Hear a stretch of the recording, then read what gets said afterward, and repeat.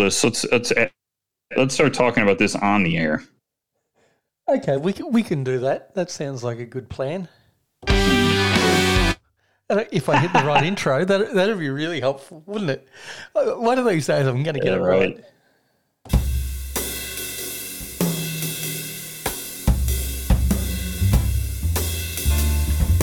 Sit back, relax, and enjoy the warm sounds of the Beer Engine podcast with Griff and Tony.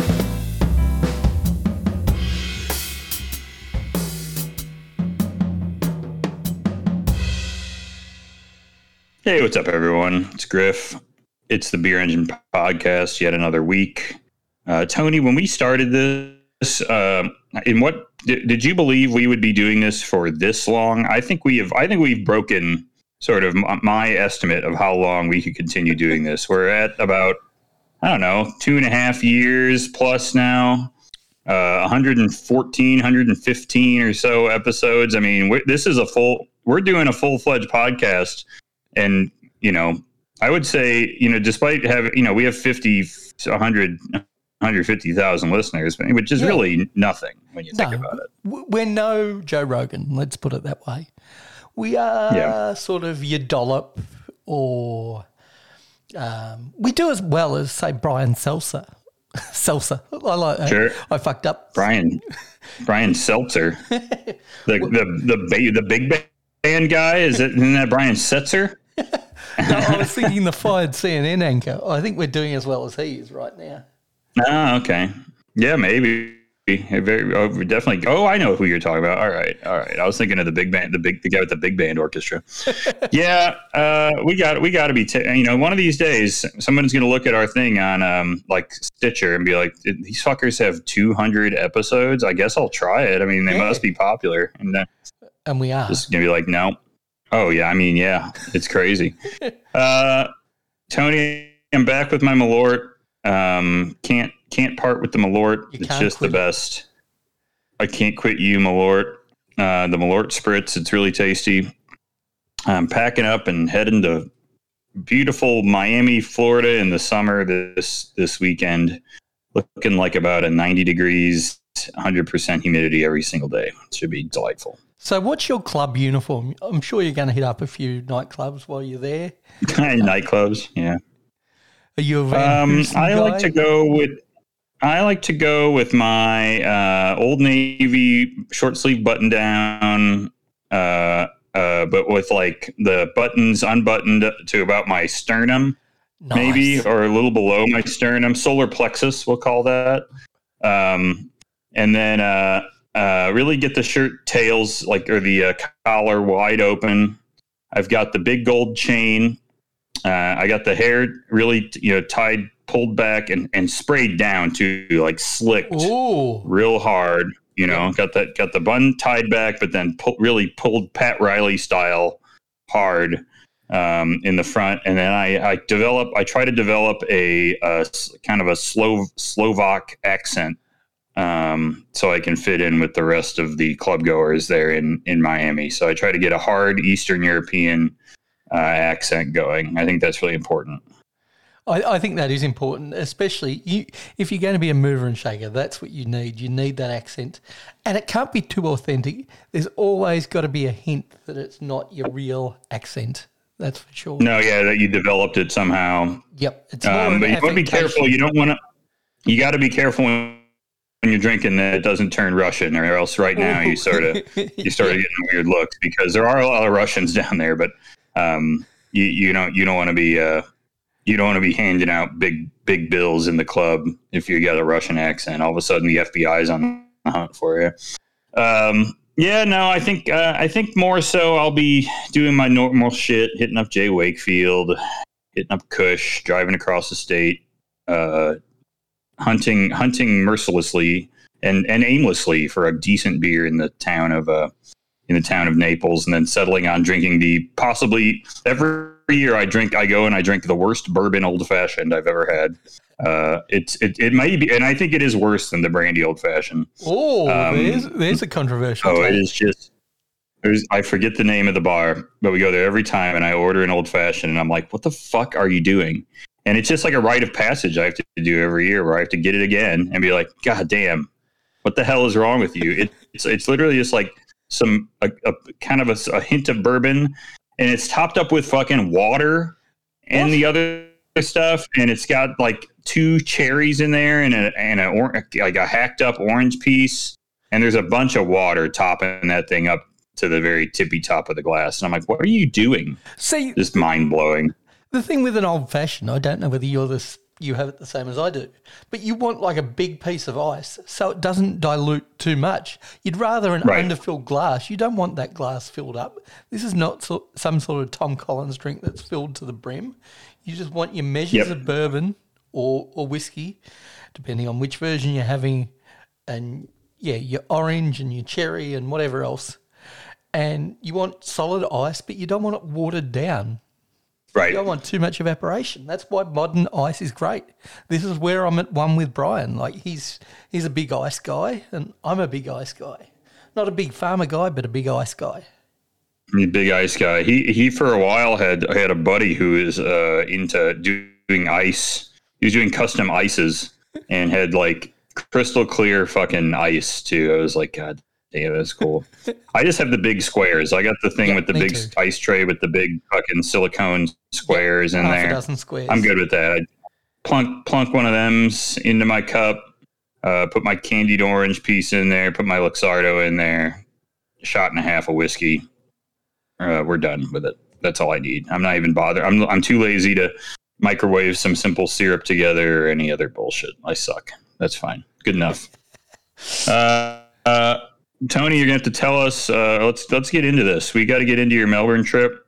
Before the show, it looked like you had some handouts, some takeaways. You guys were bouncing around. You and Nick Torque. The poor fellow had drank himself stupid the week before, so hopefully he managed to get his cockles up well enough to hang out with you for this one. How'd it go? Yeah, it was good. I'll take you through sort of. Mm-hmm. Let's start off with where I started my trip, and that was, of course, the world famous. Well, not world famous, but slightly famous, enthralling to me, Five Guys. Yes. I saw your Five Guys situation. Looked pretty good. Yeah. This was the advantage of getting a lunchtime train. Train trip takes over 2 hours to get down to Melbourne. So I grabbed a lunchtime train. I left just before midday. So by the time I got down to Melbourne, checked into the hotel, it was 2:30 in the afternoon. All the lunch crowd had disappeared from Five Guys. No lineup, walked straight into Five Guys, was able to order. Which is really the perfect situation on a Friday, not having to queue for hours. And I'm sure if I had been there an hour earlier, it would have been out the door. They had the thing roped off, ready for the big crowds. And I have no doubt that because for 2:30, they were pretty busy. So take you through my order, which you've seen on Discord. I went with the cheeseburger. You and I disagree about cheese. That's about all we disagree on. I don't so much disagree as much as I just don't love American cheese. But yes, I support the cheese as an order. Right? Yeah. Okay. Fine. Sure. All right. I don't think it's bad. I just think I don't like it. I don't know. And then I went with mushrooms, fried mushroom or grilled mushrooms, whatever you want to call them, grilled onion, and green peppers because I saw green peppers and they added nothing to the experience. I'm not a lettuce or tomato guy. Green peppers. And the green pepper was a little strange to me, although I think I have had like mushrooms, onions, and peppers all mixed together before. So that's what I thought I was getting. That. I typically just do like the mushroom and onion combo, but I get where you're going. Yeah, so that was my burger order along with mustard as the sauce. It was either going to be, it might have been Frank's and mustard or mustard. That was going to be my choice, but I just went straight to mustard. So that was a fine, tasty burger. We all know what a Five Guys hamburger is, but wrong with it. What I forgot was how good the fries were, and I went, your fries are fire. Yeah, and I forgot just how many bag fries that they actually add. I remember they give you a lot of fries. Yes. Yeah. They literally dump some into the bag on top of your thing of fries. Well, yeah, in the Australian one, they have a measure to make sure you get. They fill up the cup, they put that in the bag, and then they have a separate measure to make sure you get that measure of fries dumped in your bag. Got the Cajun fries. That was outstanding. And for the first time there, I had one of their milkshakes. I went peanut butter on the milkshake. That was delightful. So my recommendation, go there for the fries and go there for the milkshakes. The hamburgers are good, don't get me wrong, but are they as good as other burgers around? I'd say in Melbourne, probably, but the price, you do pay for it. But go there. It's worth it for the fries. It's a good burger. And the milkshakes. I honestly do think it's like a better burger than an In-N-Out burger, but I also don't think it's twice as good. Yeah, that was my quandary in recommending it. Yes, it's better than a In-N-Out, but an In-N-Out in Australia would probably run you $15 for your total order. In Five Guys, it ran me $34. Yeah. It's just insane. The way it goes. A couple weeks ago I had Culver's for the first time in a long time. I think I mentioned that on the show. You mentioned that you were going to have Culver's, but I don't think you mentioned how it went. Culver's is so good, dude. I that's my favorite. Out of all of them, In-N-Out, Five Guys, price is not a limiting factor. I think Culver's just takes the cake for me. It's just so good, dude. So next time you're in the Chicago area, or if we can even get your ass to Kingman, for God's sake, we can get you a Culver's burger. But sounds good. It's just for some reason not in Nevada. Cannot explain. Nevada and California didn't get Culver's. Arizona gets them.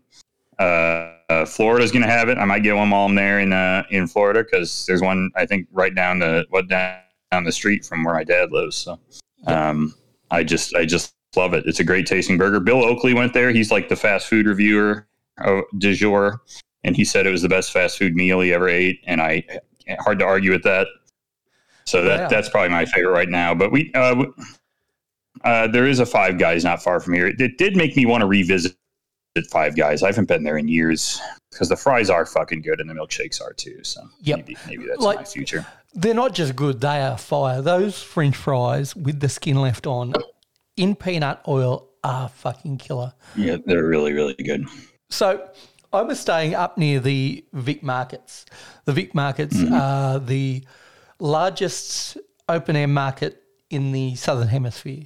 So I was staying up that northern end of the city.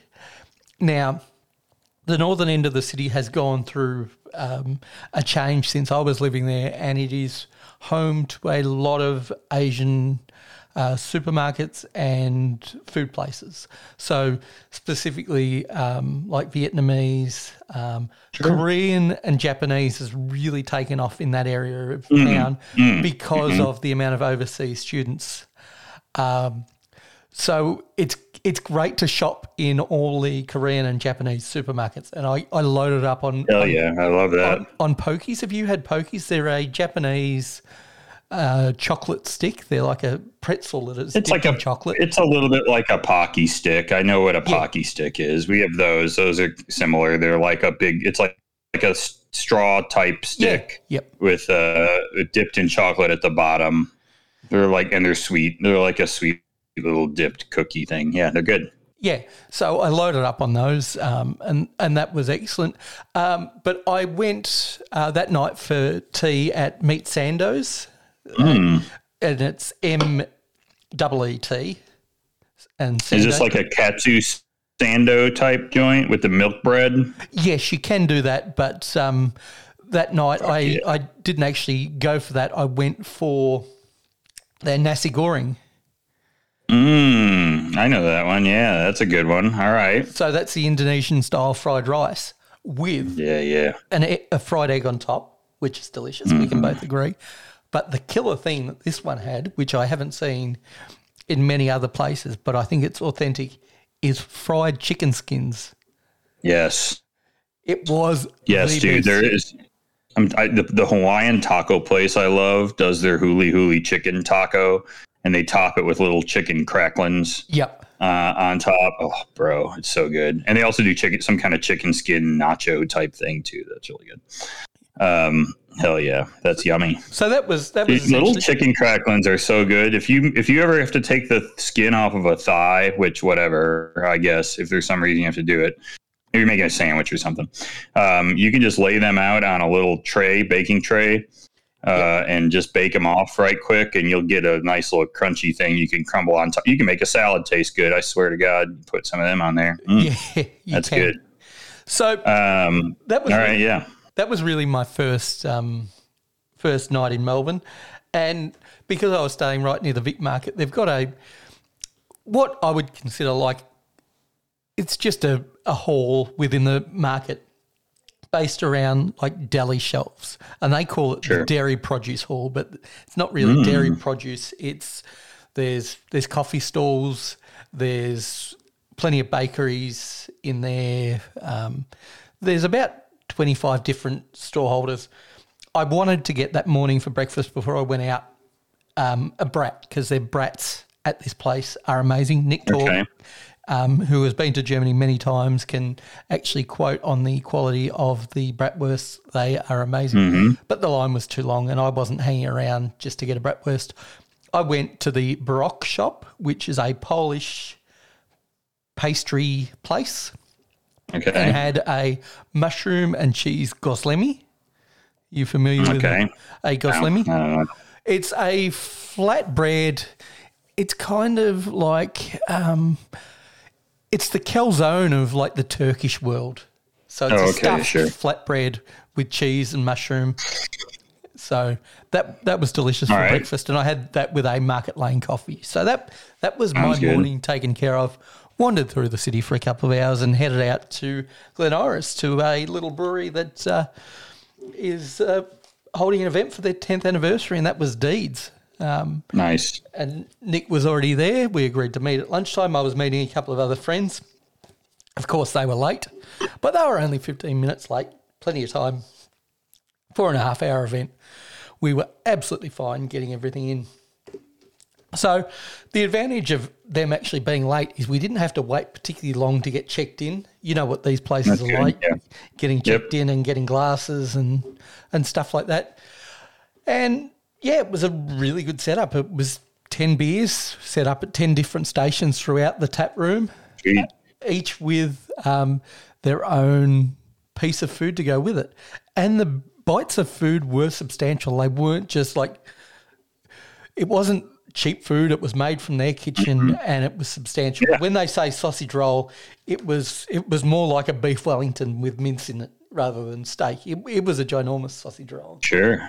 It reminds me of an event that we used to go to in Chicago during what was Craft Beer Week, which was called the Beer Fly Alley Fight, which had every food and beer paired. And then, but all of those were also paired with art. Yep. So the beer and the food and a piece of art were all paired together. So yeah, that's pretty cool. Excuse me. So I'll take you through quickly the 10 beers and perhaps pairings. Midwinter, their vanilla porter, that was served with a steak and porter sausage roll. Delicious. Okay. Sounds good. Sausage roll was amazing. That beer was a 5 out of 5. I think that was the last beer I rated. I got ratings fatigue. The classic juice train, which is available everywhere and available all the time at my supermarket. An amazing New England IPA, and they had it with a mashed potato cheese croquette. So with that one, we had the brewery tour. So we had the beer first as we walked through on the tour. Okay. And then had the croquette afterwards. So that was a good way to do things. Double Time, which is another hazy, that was with a piece of fish, like a decent piece of deep fried fish, which is what you need. Halftime, which is sort of their low alcohol. Do they call it a hazy? But it's just a low alcohol pale, and that came with a tart, so that was delicious. Then we get on to the really good stuff. Indulgence, which is hand bottled.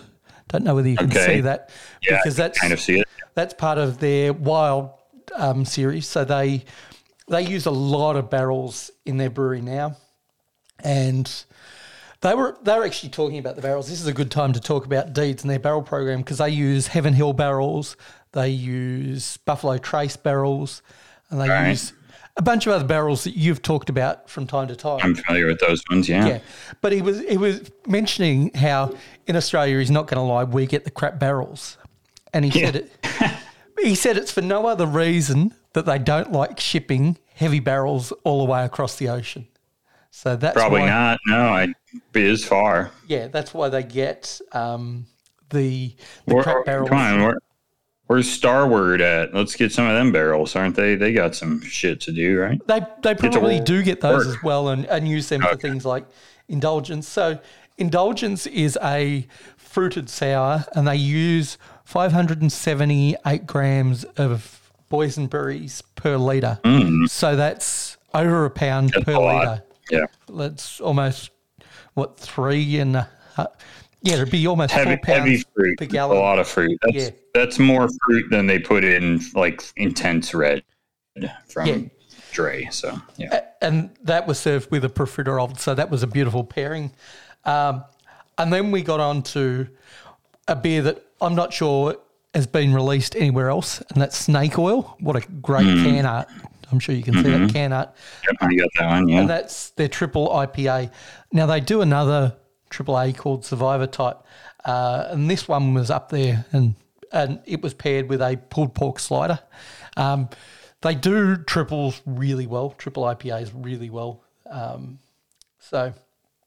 then once more into the fray, it was one of their 2 Imperial stouts, and that one was served with a savoury dish, which is not unusual for you and I to see a stout served with a savoury dish, but it was a big serving of beef stew that you got with it. That was Beer 7.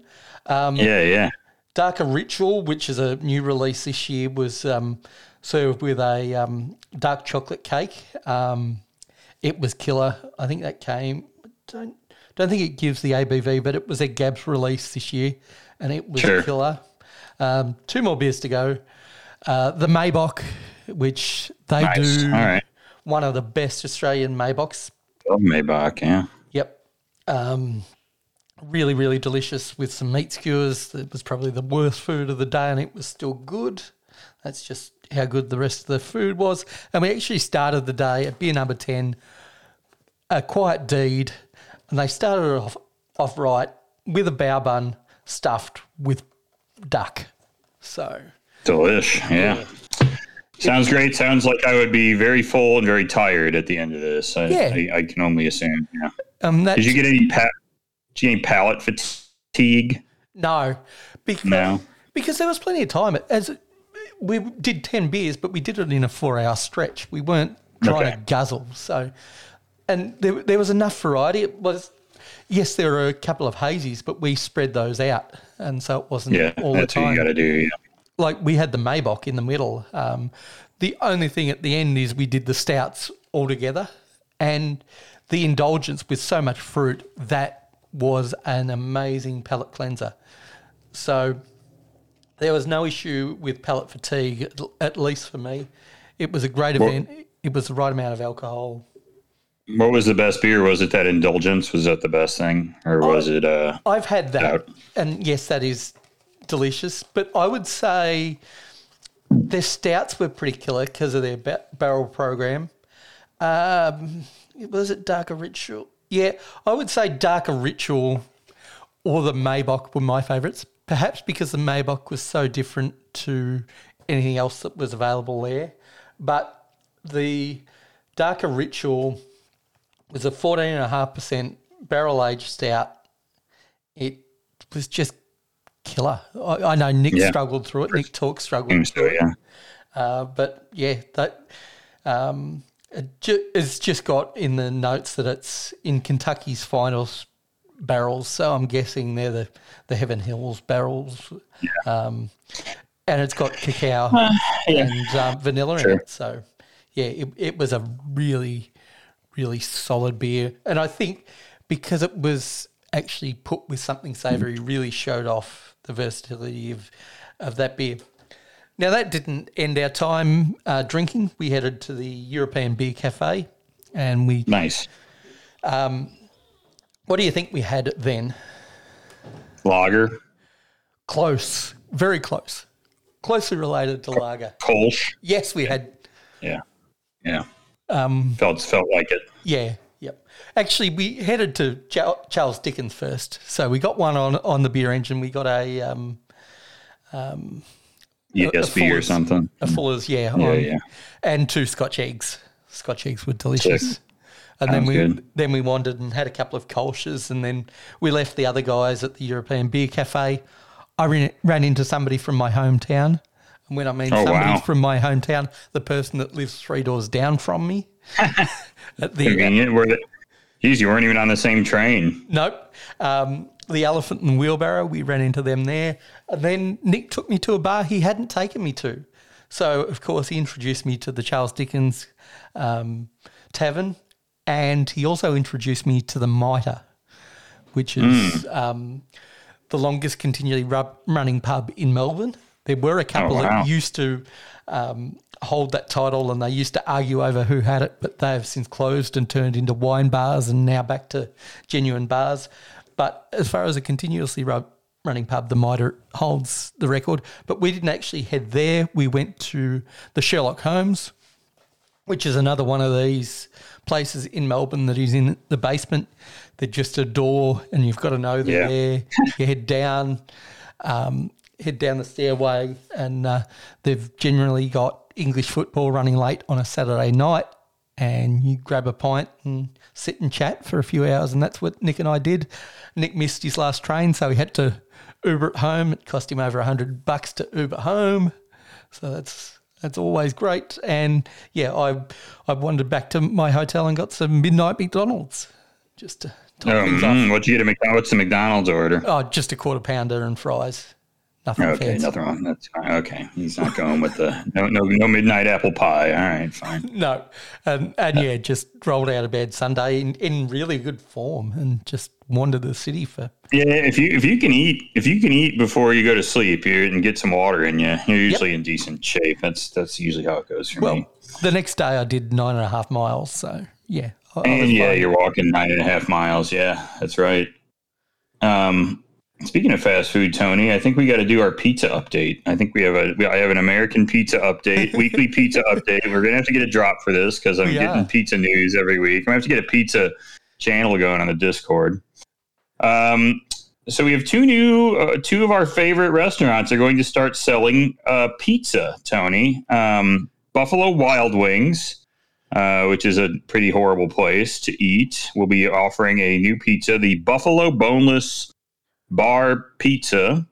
Boneless wings with traditional medium buffalo sauce, ranch dressing, blue cheese crumbles, pickled hot peppers, and green onions is one. Or the honey barbecue boneless bar pizza, which has honey barbecue sauce on there, mozzarella, cheddar jack cheese, pickled hot peppers, green onions, and boneless wings. And these are going to be $9.99.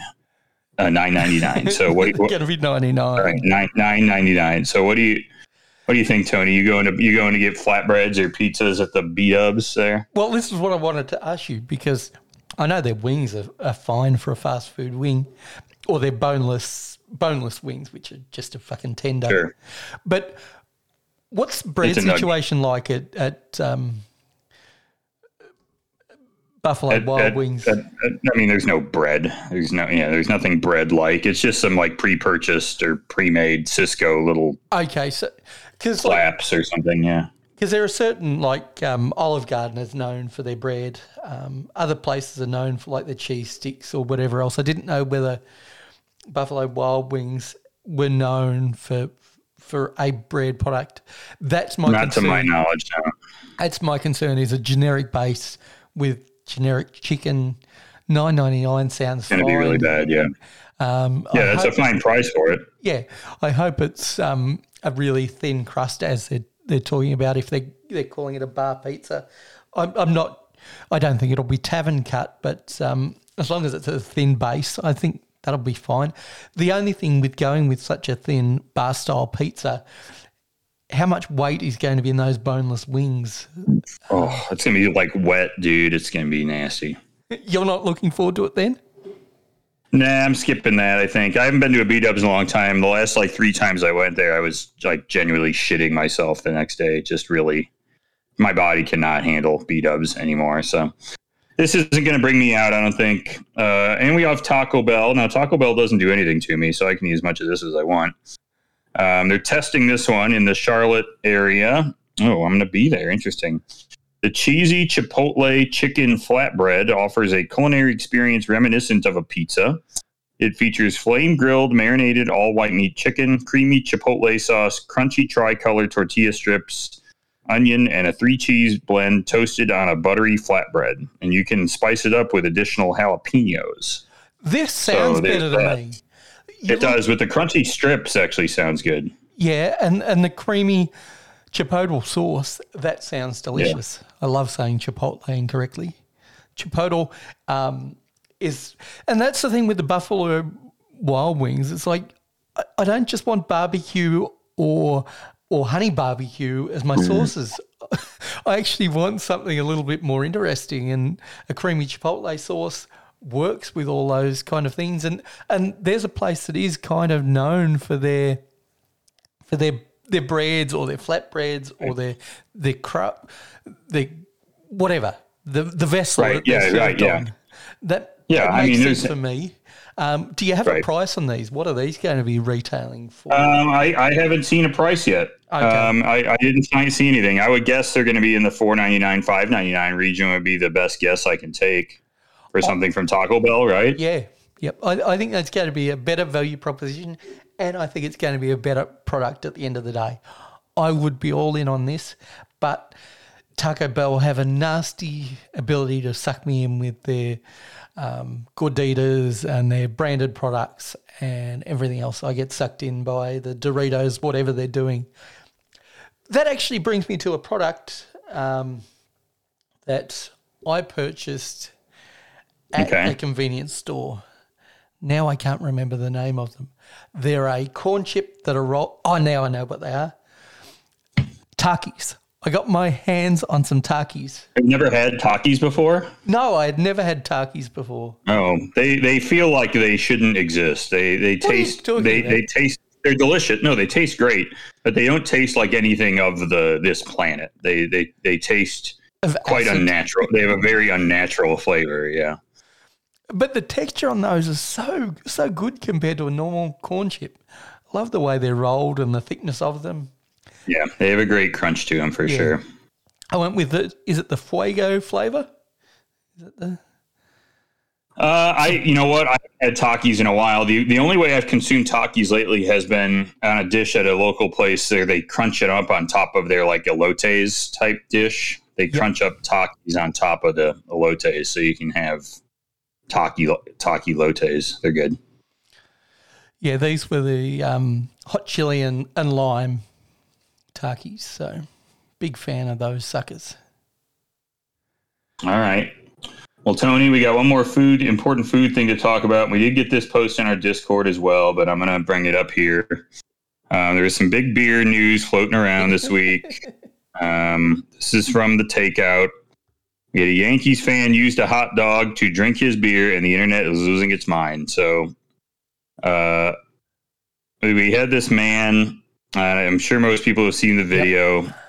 This guy kind of pokes a hole through his Frankfurter, not his dick, his hot dog he was eating, like a food hot dog. Yeah, he was sounding his hot dog. Dipped it into his Bud Light or whatever, and started sipping the Bud Light through the hot dog straw. Now, you've talked about the Tim Tam Slam. Now, you do that with tea and a Tim Tam. That's maybe different. I'm not so sure how much I care for the hot dog Pilsner combo or hot dog Bud Light dip combo. I don't really like drinking beer through a straw, I got to be honest with you. No, I've only done it a handful of times, and one of those was in O'Shea's in Las Vegas. Right. So, a football beer type shit. Yeah. Yep. Now, I think this individual is very misguided. I can't see this being good. A hot dog cold is never good. Although, one of the other things I had in Melbourne that I hadn't had for a long time was we have these Asian bakeries. I don't know what country they're from. Okay. They're just called Bread Top. It's the sweet, Okay. soft Japanese-style bread with a hot dog in them, kind of like a what's the pastry and hot dog thing called? Like a bagel bite, like a pig in a blanket. Pig in a blanket, but it's a bread-based pig in a blanket, and that's delicious. That's the only time I'll eat a cold hot dog. But cold hot dog and beer, that sounds terrible to me. I can't imagine the salt and the umami flavour would go particularly well with beer, like adding that to a beer taste. That sounds terrible to me. Look at the mess the guy made on his shorts. Like it's not good. Yeah. This seems like a drunk person move that thought it was good and the taste buds were shot. I can't imagine how drunk. I don't know, dude. That's so not good. I mean, the motor skills needed to pull it off, honestly, I think are pretty high level. So maybe. But I will say there is an excuse to pair hot dogs with beer, and that is using beer as your cooking liquid. If you are pre-poaching your dogs to warm them through before you throw them on a grill, I think beer is a delicious liquid to poach in. Nothing particularly too flavourful, just your generic lager. Fuck, use Natty Light for all I care, but it just gives a nicer char on the dog because of the little bit of sugar in the beer.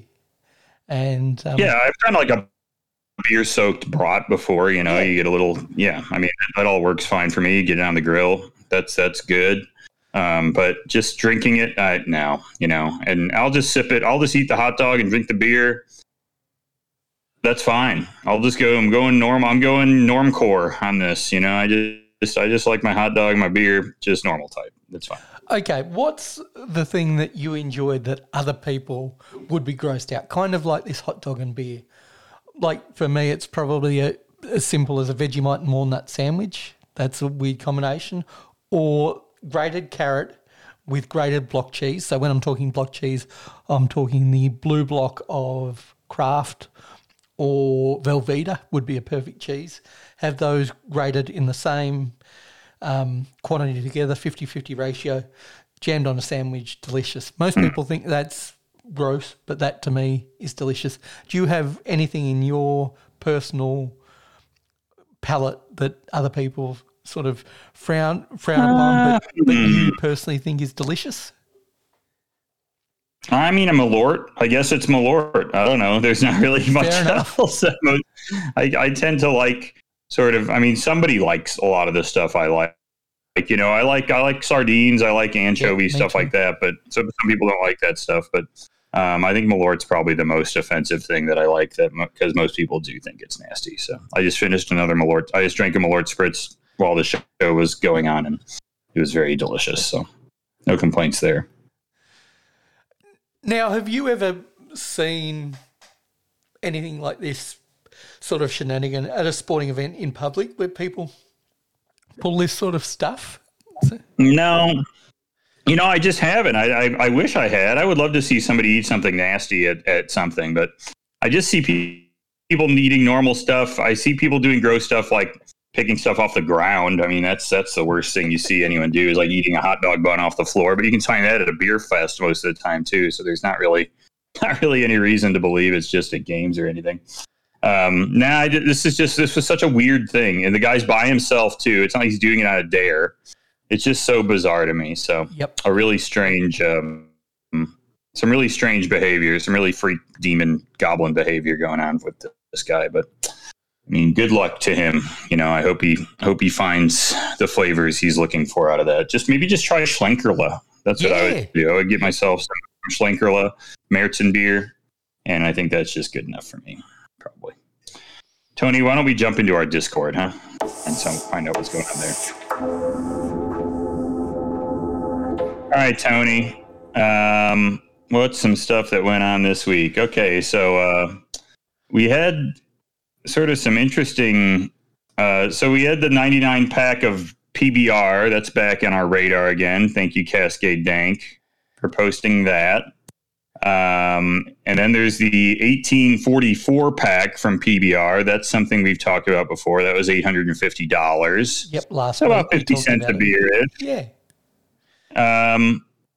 But then, Corey got in there, and it feels like he's gotten older or something since I've known him. But he said he used to be able to get quarter drafts of PBR and a place where he used to get 1 cent pitchers in St. Louis. And I just can't fathom that. I mean, I remember even in college, I was getting $5 pitchers of rum and Coke, but that feels like it was 1,000 million years ago.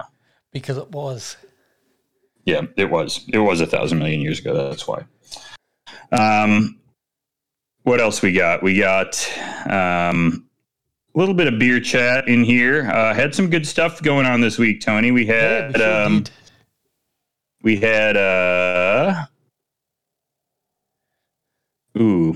Cascade Dank drinking some Verdant Other Half Collab IPA. That looks good. Nice cloudy IPA.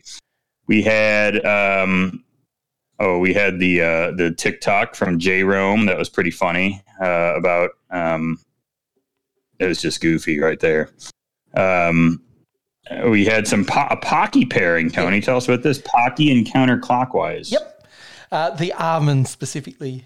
Counterclockwise is it's a Czech dark lager. You know what that is. So we're not talking super smoky. Yeah, delicious. Dees know what they're doing. Sitting out in the courtyard of the hotel. It was a great afternoon pairing. Nothing much more to say. It like the breadiness of the Pocky goes with the breadiness of the beer. Really nice. Okay. Max Allotment, English Dark Mild with Congo Dark Roast coffee beans from Gusto Brewery in Cape May. It sounds good. It does, but that's the darkest of dark milds I've ever seen. That's a dark mild right there. Yeah. I was drinking some fancy cycle beer. I'll talk about that in beers of the week for sure. And then you and Nick hanging out. This is a great beer I want to talk about. So I did drink some Skittle Brow this week, Tony. Nice. Kelly got this over at the Corey's. It's called Tiny S's from Prairie, and it was so Skittly. It tasted purely of Skittles. It was truly remarkable. I've never had anything like this. So it tasted like sugar. It tasted like it was very sweet. And then Max Allotment had something called Skittles, but that just appears to be an IPA. So mine tasted like Skittles. I don't know if it tasted like anything else, but if it tasted like Skittles, it's somewhere in the range of mine. But mine tasted purely of Skittles and nothing else. What else was out there? Open. What are you doing? There in we the go. Kitchen. In the kitchen. We have Corey. We have more than that. We got Tony's Fast Food, Delish. We had some man drinking the beer through the hot dog, and then Nick Torque eating some black pudding. Tony, you black pudding eater? Fucking oath, I am. Fucking oath. Yeah. Are you a black pudding eater? I imagine you would be as well. I like black pudding. Yeah. We don't have it here, so. Well, I can get it at Aldi. $6.99 for a 2-pack. Nick didn't post the price there, but he was extolling the virtues of the Aldi blood sausage, or black pudding, and that is a good combination. Some brown sauce, and black pudding on a roll of some kind, or some toast. Good pairing. We had. I wanted to post this for you, Tony. MGM Resorts with $100,000 F1 packages. What are you thinking? I'm thinking it's not that much. We just need a generous benefactor. I'm sure somebody out there. Hey, even Kelly could pay for us, right? For both of us. Maybe Kelly could figure out how to get us $100,000. Yeah, no, it shouldn't be a problem for her. She's loaded, of course. The seltzer companies are all on her right now. And I just saw Corey's post underneath, and that made me laugh. Underneath what? Right. $1,000 dues. Yeah, that's a big one. That's gonna be a big bill. I think that actually is about it. I don't think we have any. Oh yes, we do. Mail keg questions this week, do we? No, but we do have some potpourri, don't we? Oh, Quora Potpourri, yes, my favorite. Oh, yes, I forgot. How could I forget? So I guess this one's from Corey. I didn't have a lot of good stuff this week, but he did. How do I hide my package in swimming pool briefs? Why try to? And then the elusive one answers this. He is an expert because he's been wearing underwear all his life. He says, "Why try to hide what nature gave you? As guys, we all have some degree of bulge under swimwear. I swam competitively in my youth, and so on and so forth." And then this one, which is quite interesting. Why didn't Anne Frank write her diary in German? I really don't want to read the answer of this one, so I'm just going to close it. Great. Some more great stuff from these guys. But it was just the juxtaposition of those two questions following one another. Just together. I think was amazing, yeah. And to answer the first question, duct tape, clearly. Yeah, you can duct tape it down. You can, sure, tape it to your leg. That's pretty easy. And then why didn't Anne Frank write her diary in German? Actually, I don't know if she did or didn't, to be fair. Beats me.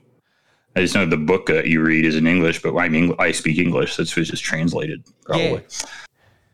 Yeah. Tony, why don't we take a quick break, actually, and we will jump into Beers of the Week. All right, let's hit that Lager of the Week sound, Tony. Let's hear it. Griff's Lager of the Week. Griff's Lager of the Week.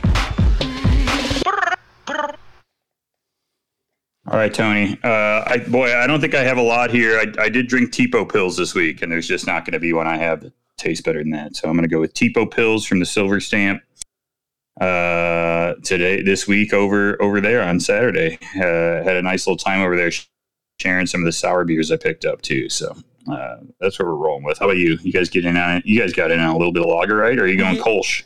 No, I'm not going Kolsch. I'm going, that was one of my highlights because it was so different. And I mentioned it earlier. It was beer number 9 out of the book, and that is the Maibock. Really, really nice example of that style. Has everything you want from it. Probably slightly hoppier than even a traditional Maibock, but for Australian conditions, for this time of year, it's the perfect beer. Really, really delicious, and I hope to get my hands on it again. I know it's not a cheap beer. They do lager it for 3 months, I think. So they do take their time with it, which is unusual. Not many places Maibock does take a while to condition. It's a big. Maibock and Märzen both take some serious conditioning time for sure. Yeah. So I think they had I was going to say a bright tank, but it wouldn't have been a bright tank. One of their aging tanks full of Maibock. So hopefully we get to see it out in the marketplace. That was really, really delicious.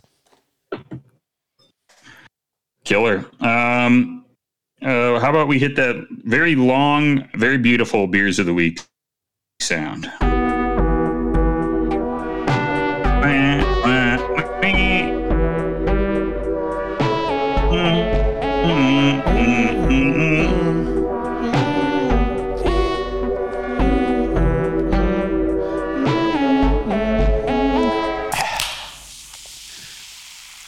I like to think of the Beers of the Week song as the two of us talking to each other, but like lumbering down the street as big fat drunks. Like,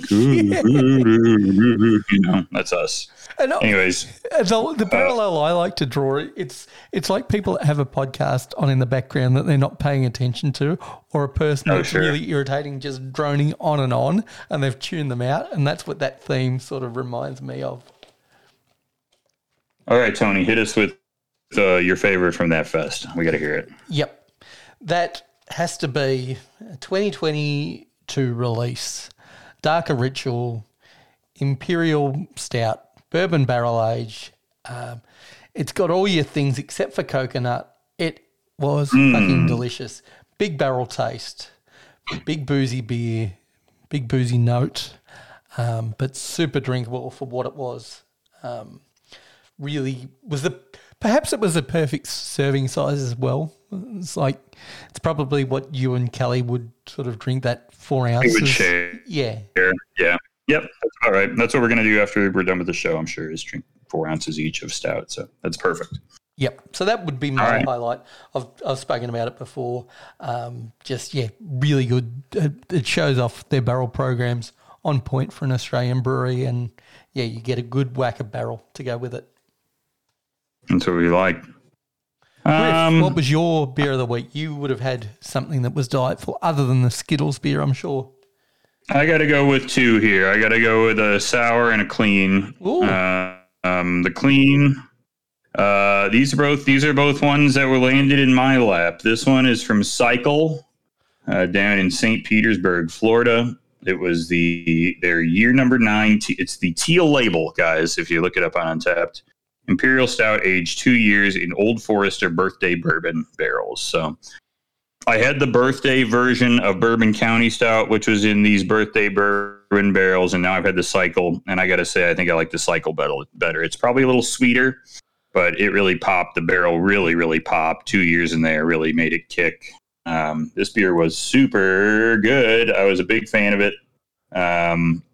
Really a top-notch bourbon barrel-aged stout from those guys. Got to give it up. Now, do you have access when you're in Florida to the Cycle stuff? Is it distributed statewide where you can pick it up? It'll be tricky for me to find it. I would say I doubt it. It'll be more Jay Wakefield stuff that I'll be able to get my hands on if I can find it. The sour beer I drank that really, really blew me away. This was from New Glarus. I brought it home. It was from their R&D series. It is a Belgian dark strong ale, which I was a little bit surprised by, but it's good. It's only 6.5%, and it was brewery grown grapes join Wisconsin Marquette and Brianna grapes in this Belgian style strong ale, bottle fermented with champagne yeast to serve at 55 degrees. So I think the champagne yeast really fermented that dark strong ale out real dry. It was really, really good. This beer had a beautiful color, like a nice grit, kind of reddish, rosé-ish color. Maybe closer to a light maroon type rosé or something. Unbelievable. Those guys are just wonderful at New Glarus. They just make amazing beers, and this was no exception. Nice, strong grape flavor, not too sweet, but finishes so super clean that it was easy to drink for a pretty sour beer. So those guys are unbelievable. I have some more of their stuff floating around, but that was a great bottle. Excellent. It's like I could have done 2 as well. I've had the Indulgence before. It surprises me how good that beer is for the amount of fruit that's in it, that their cultures stand up to it. I've had it before. I'll pay the price for Deeds mixed culture ales every single time I see them. They're one of the few breweries that can do both hazies and mixed culture, because there are specialised mixed culture breweries in Australia. But Deeds is one of those rare places that does both well in Australia, because it's tough. The Indulgence is hand bottled because they don't like contaminating their bottling and canning lines. Hey, I always love to see. One of my favorite things with New Glarus is that they make their wheat beer in a special room. I love that they're so afraid of the wheat yeast. Are they using Hef yeast going free? They're using Hefeweizen yeast, which I guess is quite infective by nature. So, because the Deeds mixed culture is a Brett culture, and of course you know what Brett's like. It's everywhere. It's getting in everything. Yeah, Brett, you can't keep it out once it gets in.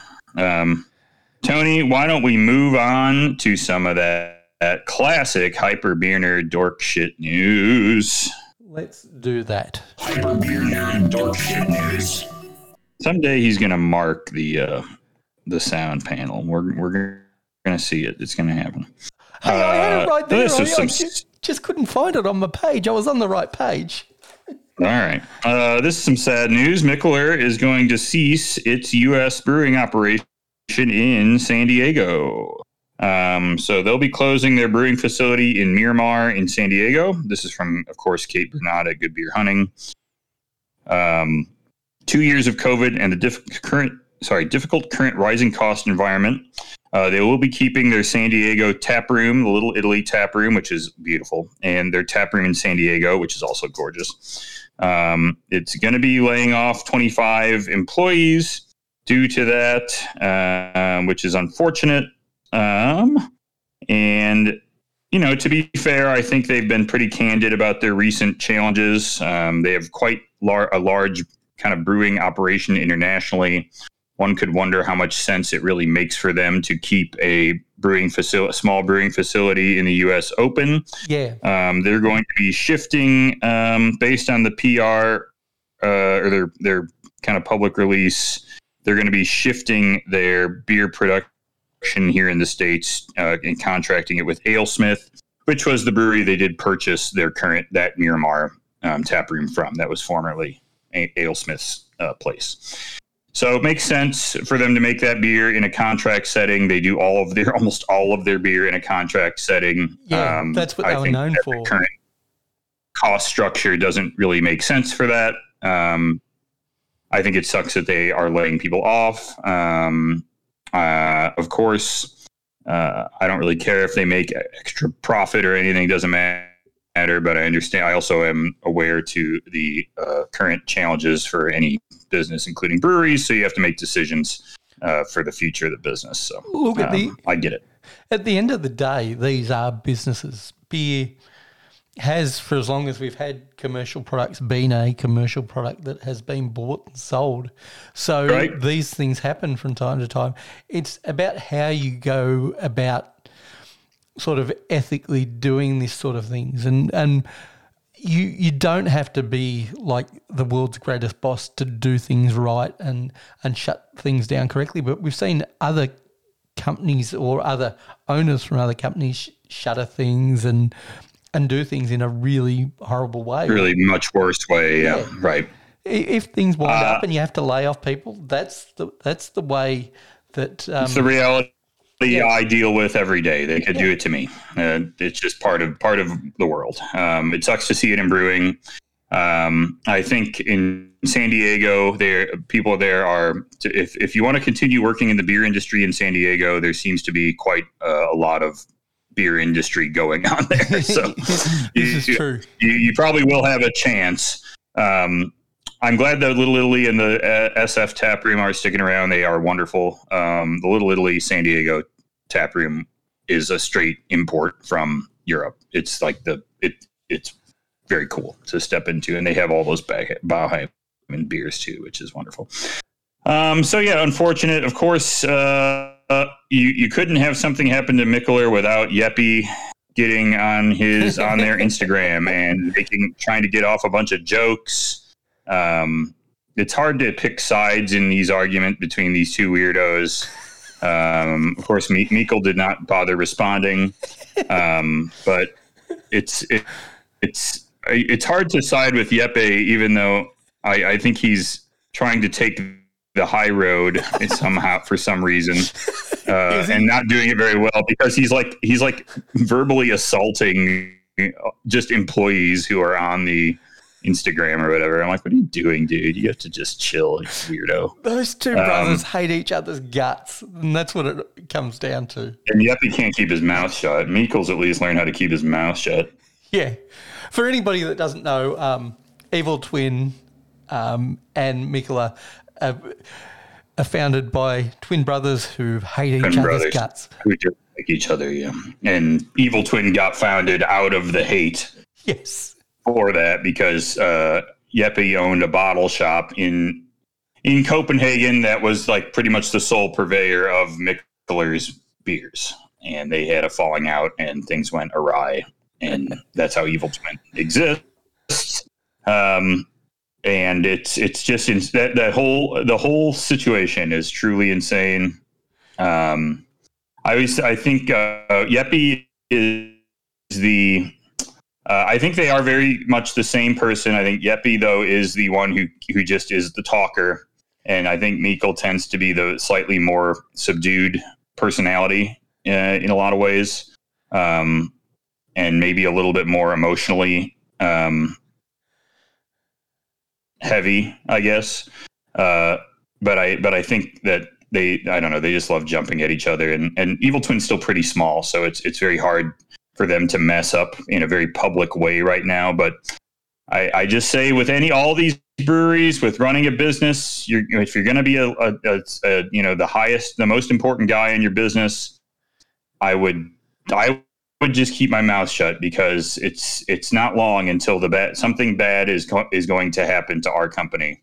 Yep. Where somebody who I hired turns out to be a creep, or some dickhead gets involved with us somehow, or we have some it's just too easy for that to happen. I just would not. I would just be like, chill. You just got to be chill. You gotta try to just plow through as best you can. But not him. He's just not the type to do that. He has to get out there and start talking shit. So some people just have that gene. I don't know. Whatever. What it reminds me of is the Simpsons Treehouse of Horrors episode where Bart had an evil twin, and it turned out that Bart was actually the evil twin. And that's what it reminds me of, is two twins bickering at each other, thinking that the other one is the evil twin, when perhaps they're both evil. And they both should have eaten each other in the womb. They may both be insane. I can't really tell. So now this is another story we've been following, Modern Times and Maui. It looks like Modern Times and Maui will sort of officially merge coming up here in October. Maui managed to nail it down. They got the fit for $15.5 million, not too shabby. It doesn't quite say what that means, but the merger is apparently going. So whatever's going to happen, it's all the sale is closing in October. So it's happening. Yep. It's just a matter of whatever that. I don't entirely know what that means for either Modern Times nor Maui. I guess that just means they own all the stuff now. Modern Times will probably just continue operating, and there is going to be some component of Maui beer that's probably going to start getting brewed here on the mainland, I guess. Yeah.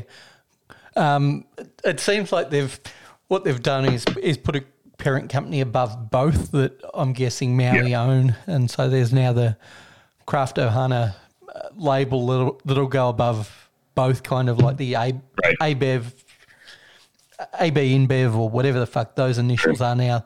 There'll be a head corporation, and it'll allow a little bit of autonomy, I think, with at least Maui to be able to continue to operate the way they have, but limit their risk from the takeover of Modern Times. So hopefully you get to see more Maui beer stateside in the 48 continental U.S. Yeah, I would love to. I like some of their beers, including the coconut porter, the Imperial Coconut Porter, and then it would be nice if it just sort of gave Modern Times took a weight off their shoulders. I'm hoping they can just continue making barrel aged beer and stop making fucking weird fruit beer. That'd be cool. That'd be my take, anyways. All right, Tony, it's college football season.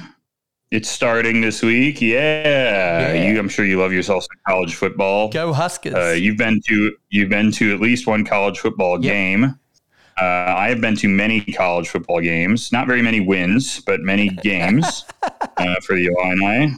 I know we also have a Rutgers fan in our listener ranks. So, things have not been good for those three teams in the Big Ten for the last few years. Bringing up the rear, the Illini, the Huskers, and whatever Rutgers is. Beats me. I can't fucking know. Sonic Hard, so this is outside the Big Ten. This is the Big 12. But Sonic Hard Seltzer has been announced as the official hard seltzer of the Big 12 Conference, Tony. Now, the Big 12, Nebraska used to be a part of it. Yeah. That's the one. What with it would have had it'll have Texas and Oklahoma for the next couple of years, and then Baylor, Kansas State, Iowa some State, other ones. Oklahoma. Is it West Virginia? West Virginia's in it for some reason. Oklahoma TCU. State, Oh, TCU, yes, the official hard seltzer. So, Sonic, which is very popular in that part of the world, I will point out, will be the official hard seltzer. I still have to try these. Kel. No, I'm just kidding. Tony, it's the hard anything seltzer. I just got to holler Kelly's name out. This one has 2 variety packs, tropical and citrus, and our greatest hits pack. So one pack is tropical and citrus, and one is greatest hits. So tropical features. I'm just reading this because this is new to me. Ocean water, melon medley, mango guava, and orange pineapple. And then citrus variety has cherry limeade, original limeade, classic lemonade, and lemon berry. So that tropical one is new. The ocean water I always thought was just Powerade with 7-Up. But I may be wrong on that. No, I think it is different. But out of those 2 packs, I want to try the second pack that you mentioned, because those are the Sonic flavors to me: cherry limeade, original limeade, classic lemonade. Not sure about lemon. That's your classic. But that's your classic seltzers right there. Those are your classics. No, that's your classic Sonic. That's what I think of. That's classic Sonic taste. Yeah, no, limeade. Of course, yeah, cherry limeade. I have not gone in. I've pulled up to Sonic and just gotten tots and cherry limeade. There's nothing else I need from you, Sonic. I just got my tots and my cherry limeade. I'm good.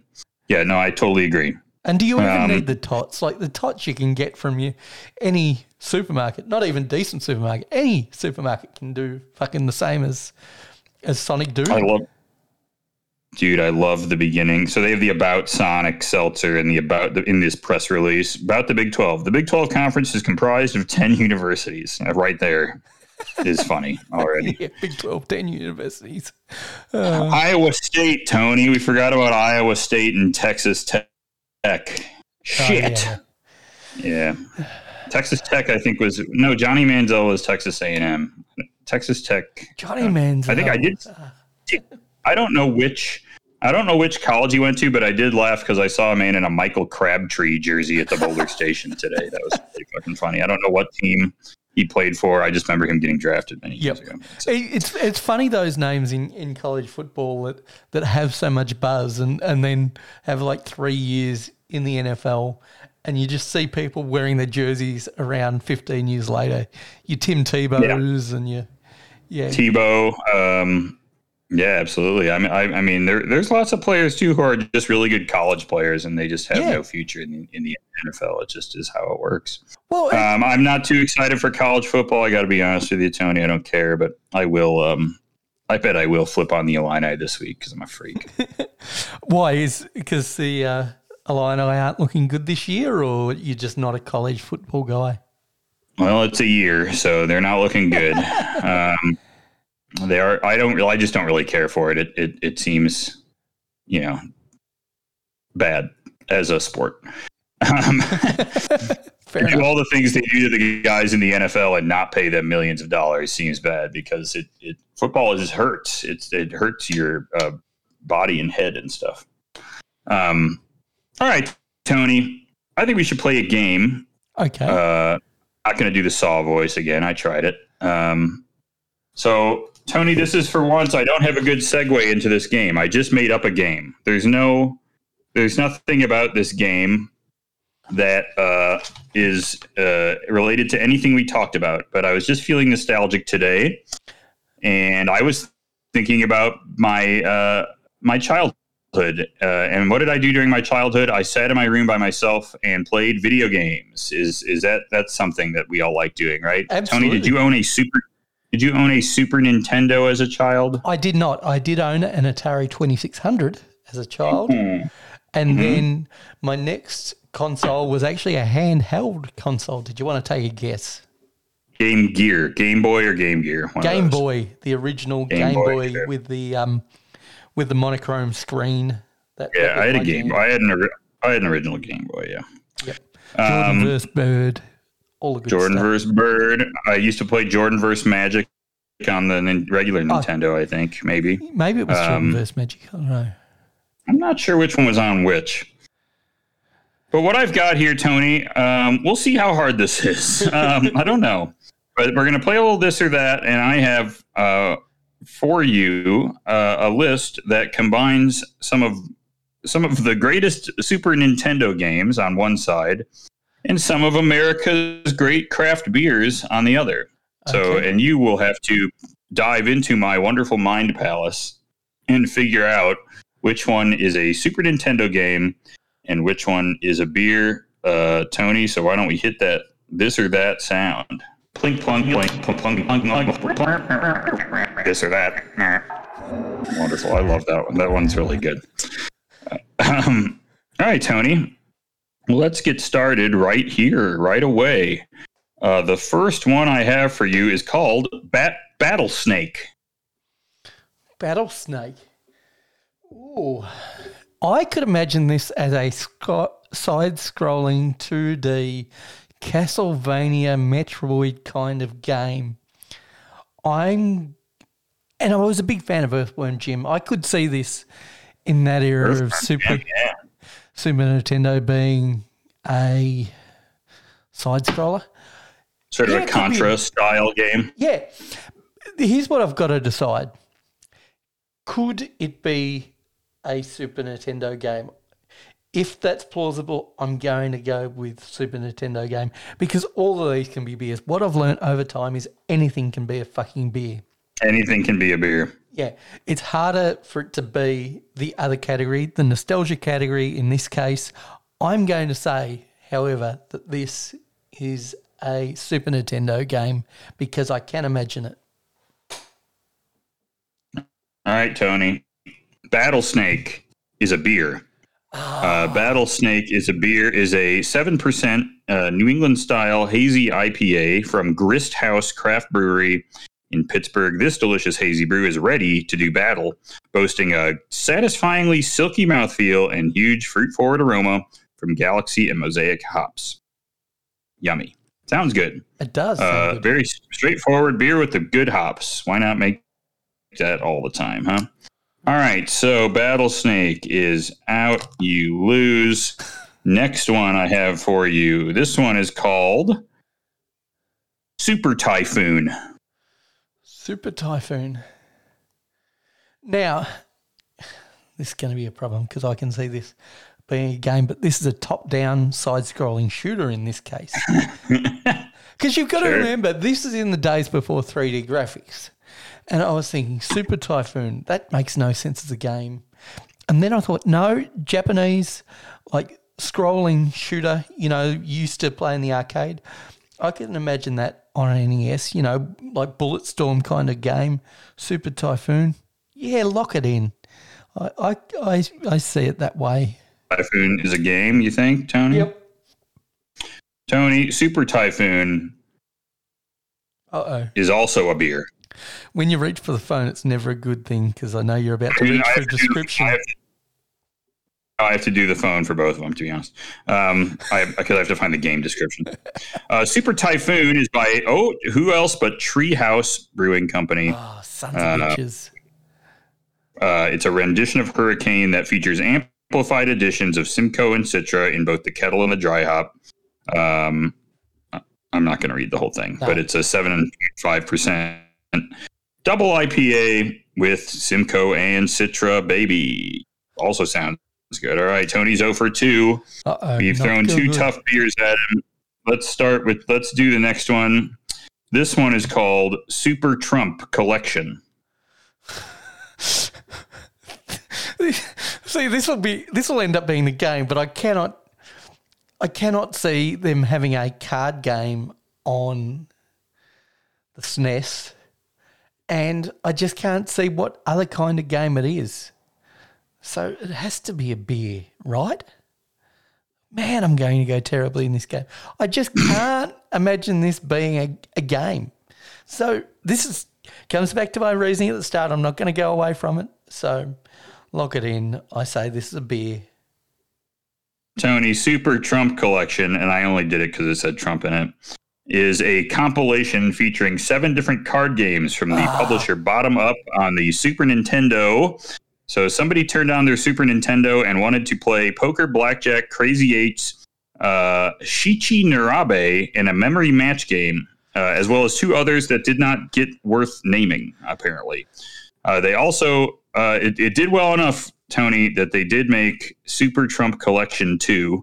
Maybe I should have given you Super Trump Collection 2. That would have maybe been easier to tell if it was a video game. I just saw Trump and I was like, boy, there are a lot of beers about Trump. There sure are. And this says Trump in it, even though it's clearly about like playing euchre or something, you know. I just couldn't imagine that on like a Super NES. It just didn't make sense for me, but dude, I did. My dad used to play the casino game on Super Nintendo. There's like a Caesar's Palace game on Super Nintendo that I'll never forget. That was so goddamn funny to watch him play. I'd be like, what is he doing? He's got a little guy walking around the Caesar's Palace playing blackjack. It's great. All right, next one. This one's called, Tony, this one is called Clay Fighter. Now, there used to be a TV show. I don't know whether you remember it. And it was like claymation figures that were celebrities, and they would box. I forget what that was called. Oh, that was called Celebrity something. Celebrity. Oh shit! And there was like Celebrity a claymation Mills Celebrity Deathmatch. That's right. Yeah, because there was a Clay Mills Lane as the referee. Yes. Yeah, I remember that. Yeah, that was great. So, what was the name of this beer again? I don't know, Tony. I don't. It's either a beer or a video game. But the name that I told you is Clay Fighter. I thought it might work. I'm you just keep guessing beer. You just wanted to guess beer. I wanted to guess beer, but I can see this not as a Mortal Kombat style fighter, but I can see this on the SNES. So SNES me, it's a game. Tony, you got one. Clay Fighter is a game that I owned, in fact. Clay Fighter was a quite funny game. It's actually one of the better rated games in the history of the Super Nintendo. It is a parody of Street Fighter with little clay mans. And there's like a mean snowman and some funny looking guys in there. I quite enjoyed Clay Fighter, very silly game, but also a good fighter. It handled well for a fighting game. So good box Clay Fighter, art, by the way. It's great box art. It's a fun game. I loved all those silly games that were kind of like clearly a parody, but took themselves a little bit seriously, so they still like played okay. Twisted Metal was a favorite of mine too, with all the insane. You were driving the fucking ice cream truck and shit. It was great. All right, next up, Tony. This one is called Super Megabyte. Super Megabyte. That's too generic to be a SNES title. If that was a modern game, yeah, I could see it, but no, that's too on the nose for a game. This is some sort of beer, and we see it with non-alcoholic related products. Like, aren't Coke releasing like a pixel beer? This is a beer in the same vein with their marketing. Not a game, it's a beer. Tony, you are right. This is a beer. So you got 2 in a row there. Now you're on a run. Citra and Amarillo hopped triple IPA from Hop Butcher, 10.5%. And actually the art is of a shark. So it's shark art for Super Megabyte. All right, next up. Tony, this one is called Jelly Boy. Jelly Boy? No, I can't see this being a game. Like, Paperboy, yes, but Jelly Boy, like, unless you've got like a pistol and shoots like hot jam at people. No, this is a beer. I can't see this being a game title. I can't imagine the game. I can't see box art. Lock me in as a beer. Jelly Boy is a platform game developed by Probe Software for the Super Nintendo and Game Boy. Tony, you could have played it your damn self. Jelly Boy puts the player in the control of a jelly baby with morphing powers. His quest is to find various items inside a factory, so the elevator doorman will allow him to visit the person in charge. The most important items are musical notes, which both serve as an extra life, as well as a one-hit shield. It has also been released now on the Nintendo Switch Online Classic Games service. I'll have to check it out then. It was ranked by the famous magazine or something called Total as the 73rd best Super Nintendo game. Okay. And if you would like to see that, here is the cover art of Jelly Boy. I love it. It is a awesome Jelly Boy. There you go. Jelly Boy. So you did not get that one. No. Next up, I have for you, you have 2 out of... I'm not doing well. 2 out of 5. We have 1, 2, yep. 4. 2 out of 6. 2 out of 6, yep. Okay, 2 out of 6. So next one up I have for you is called Battle Jockey. Battle Jockey. Now, while I'm thinking of the answer, I need you to think up a penalty because, of course, I don't go down the well for this, but I do have to donate to a charity. So, that's right. Yeah. We'll come up. Don't worry. I have that, and I even have a bonus question for you to try to donate. Have to donate less to the to the Crying Orphans of St. Dominic's Hospital. Trying Cancer Orphans of St. Dominic's Hospital. So Tony has to get his little questions right so he can't donate to the cancer orphans. Anyways, go ahead. What was the name of this beer again? Tony, it's either a video game or a beer, in fact, and the title of this item is Battle Jockey. Battle Jockey. Oh, is this like a... I'm just wondering whether this is like a TIE Fighter X-Wing knockoff. I can't see it being a horse racing game. I don't know whether the Super Nintendo had a horse racing game. Now, I don't know whether you're of the right age, but do you remember back in the day in the arcades there used to be a horse racing game where you used to ride the horse? Don't fucking do this to me. Don't fucking do this to me with Digihorse. I don't want to do Digihorse talk. You can't pull that out of the history books of all these fucking podcasts we've done and ask me about Digihorse. I'd forgotten about that until you just brought it up.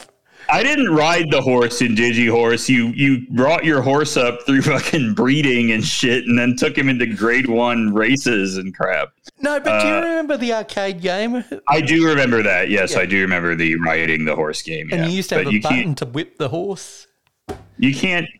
This is the thing, because now there's a gambling version of it, because there's like a fancy Sigma Derby doodad that you can go to now called like Fortune Cup or something. Yes. Yep. And you can do some, and every time I walk into the Resorts World, I stare at that thing for like 10 minutes. I'm like, oh, I could put $100 in that, right? Just like a moron. Of course you could.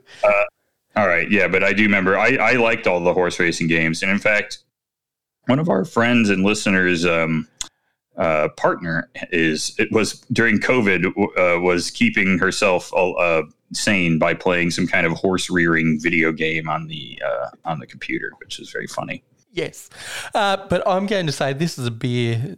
Probably relates to the Jockey Box, not a game. So, Tony, I have you pegged today because that one is wrong. That is a video game. I saw Jockey and also saw a Jockey Box, so.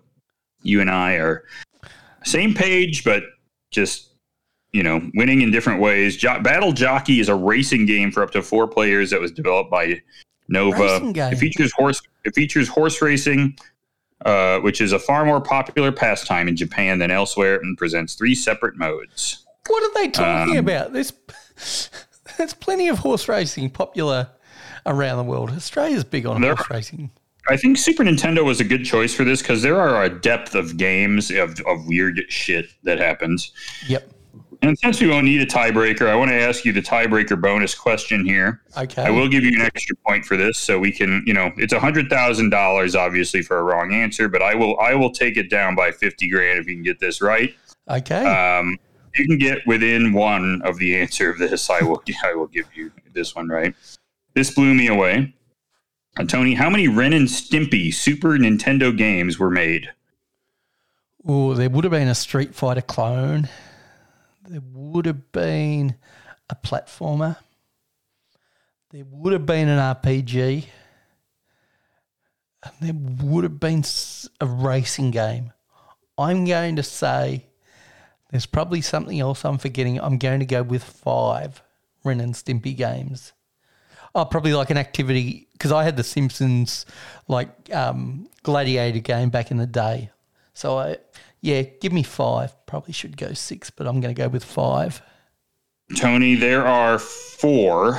Yes. So I'll give it to you. That's shave $50,000 off for you. They are called Ren and Stimpy Buckaroos, Ren and Stimpy Veediots, Ren and Stimpy Fire Dogs, and Ren and Stimpy Time Warp. So for other platforms, there was also a cell phone game called Ren and Stimpy Pinball. There is a couple of browser-based games called Ren and Stimpy's Crazy Cannon, Robin Hoek, and Mouthtrap. That sounds disgusting. Ren and Stimpy's Quest for the Shaven Yak on the Game Gear, and Stimpy's Invention on the Sega Genesis, and Space Cadet Adventures on the Game Boy. So there were many, many video games created around Ren and Stimpy, which just speaks to the diversity in video game creation that was going on for the Super Nintendo at this time. Yeah. Anyways, Tony, there are 3 left. What you got? I just wanted to say, you really have to be our age to understand the cultural significance that was Ren and Stimpy for that sort of period in the 90s, in the mid-90s.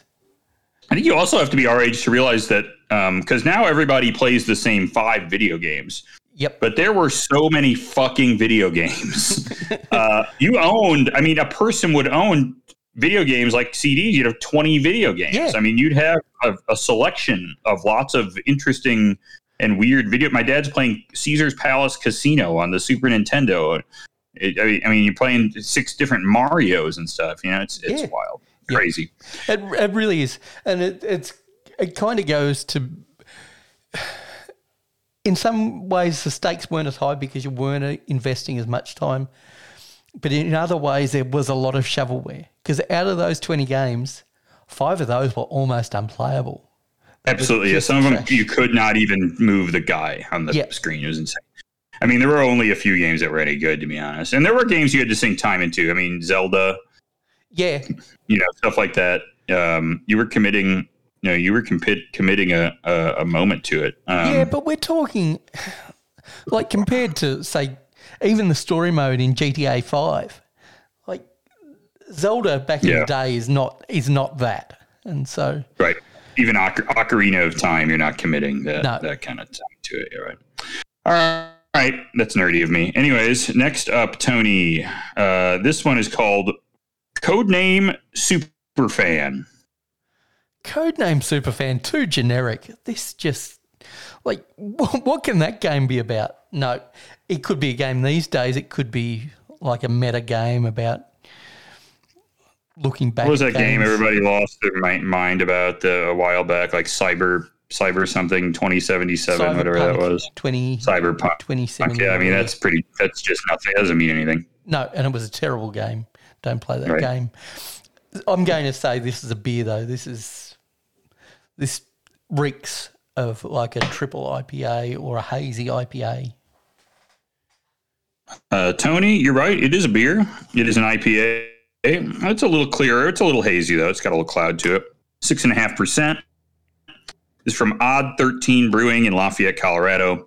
Codename Superfan is a deliciously modern take on the American IPA, brewed with a variety of juicy American hops from the Pacific Northwest. So that's 3 for Tony. He's got 2 more opportunities to try to break even here. Next up, this one is called Breath of Fire. Breath of Fire. Now, this is one I think you're tricking me with because this has all the hallmarks of the game. There's always one that you get me on that you think, oh, that has to be the theme. But no, it's a beer. And Breath of Fire seems to me to be too perfect to be a part of this. I automatically see the game. So therefore, I'm going against every rule that I put in place earlier. I'm going to say beer. Tony, Breath of Fire is a video game by Capcom famous developer of games. Yeah, they're just originally released in Japan in April 1993 and made available in North America in August 1994. Did you own it? I did not own this one. This really wasn't my type of game, Tony. I was really more of a kind of simple adventure looking. So I was doing your Zelda, I was doing Mario games, and I was doing sports. I loved playing the original 90s Maddens on Super Nintendo, including Madden 95, where I believe the players ran straight-legged, which was very strange to watch in Madden 95. Very bizarre. I remember that so clearly. Curtis Conway playing for the Bears and running with like his legs like goose stepping around the field. Very bizarre. But that was really my scene. This is more of a complicated RPG with like a bunch of fish. There's like talking fish and crap. I mean, I don't know. I guess Zelda had some of that, but this one just didn't. Zelda definitely. So a lot of that. I mean, I think even did have talking fish potentially.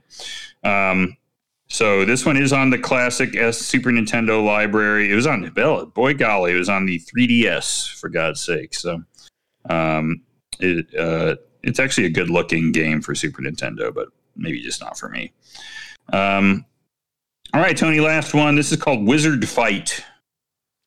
Wizard Fight. Oh, I can't see it. That is a game. Because what kind of game is Wizard Fight? It's not that complex RPG that you're talking about. It's not an adventure game like you were talking about. It's not a Street Fighter clone with wizards, is it? And I'm asking this rhetorically. I'm not fishing for answers in this case. No, I just can't see it. I think this is a beer. I just can't see it being a game. All right, Tony, you got that one. That's 4 for you.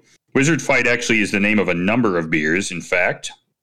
But we will go with the one that I've drank before from Corridor Brewing and Provisions in Chicago.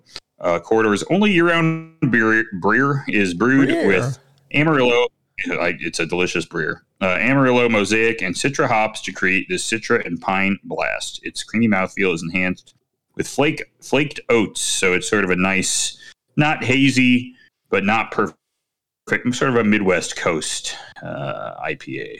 Quite delicious. Tony, that's 4 for 10. For all those wrong answers, minus the 50 grand, you will now own 550 grand. He's good for it, gang. Don't worry. He's got that F1 package. Yeah. The cancer orphans are going to be so thrilled over at St. Dominic's. They're dying right now, literally, for the 550 grand. They can't wait to get it. Well, it's only Tony, I think that's a pretty good, isn't it? Or did you only cut one wrong answer in half because I got within one? I see what you're doing now. I thought I got a bigger discount. Oh God! I know it's tough. I know. Yep. He's gonna. He's reaching deep, and I can see him. He's pulling his pockets out. The fly is coming out of his pockets on his jeans. The poor guy. He's got a piece of fuzz in there. It's like a regular old. It's like Ren Hoek pulling the pockets of his legs out or whatever he would do, and he would be like.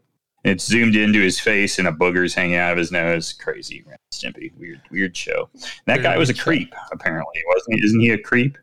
That feller, John Crick-Falusi or whatever. He turned into a big freak, or was was rooted out as a big freak, I guess. Anyways, I don't know. Boy, a lot of knowledge about Ren and Stimpy here, hyper located right in this house in Henderson, Nevada. So that's cool. All right, Tony, I think we should wrap this thing up. Absolutely. Anytime you can get to do a Deeds event, I would say do it. Their tap room is first class, beautifully spread out over 2 levels, did it over 2 sessions, so it wasn't too crowded. Absolutely the way I want to see the best of a brewery. So cannot recommend that highly enough. Griff, any closing words before? I'm going to close today differently. I'm going to close with the details just for a change. But any final words? All right. You know what? I would say get your hands on some Pizza Port IPA to drink while you talk to your boy on the podcast. It's just too dang enjoyable. And preface that with a little Malort, because then your palate's feeling nice and tidy right before that. Okay.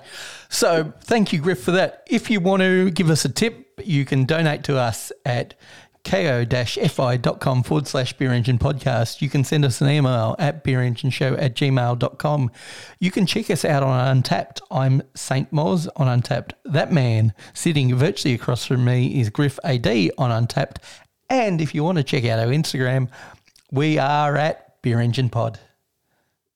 And drop us a note on Instagram, send us an email. We will get you on the Discord, or donate $1 to us and you will get the link at no charge besides $1. Meaning, hey, what's it cost to have to talk to me? I mean, good Lord, the cost is crazy. All right, gang, we will talk to you in a solid week. Bye-bye.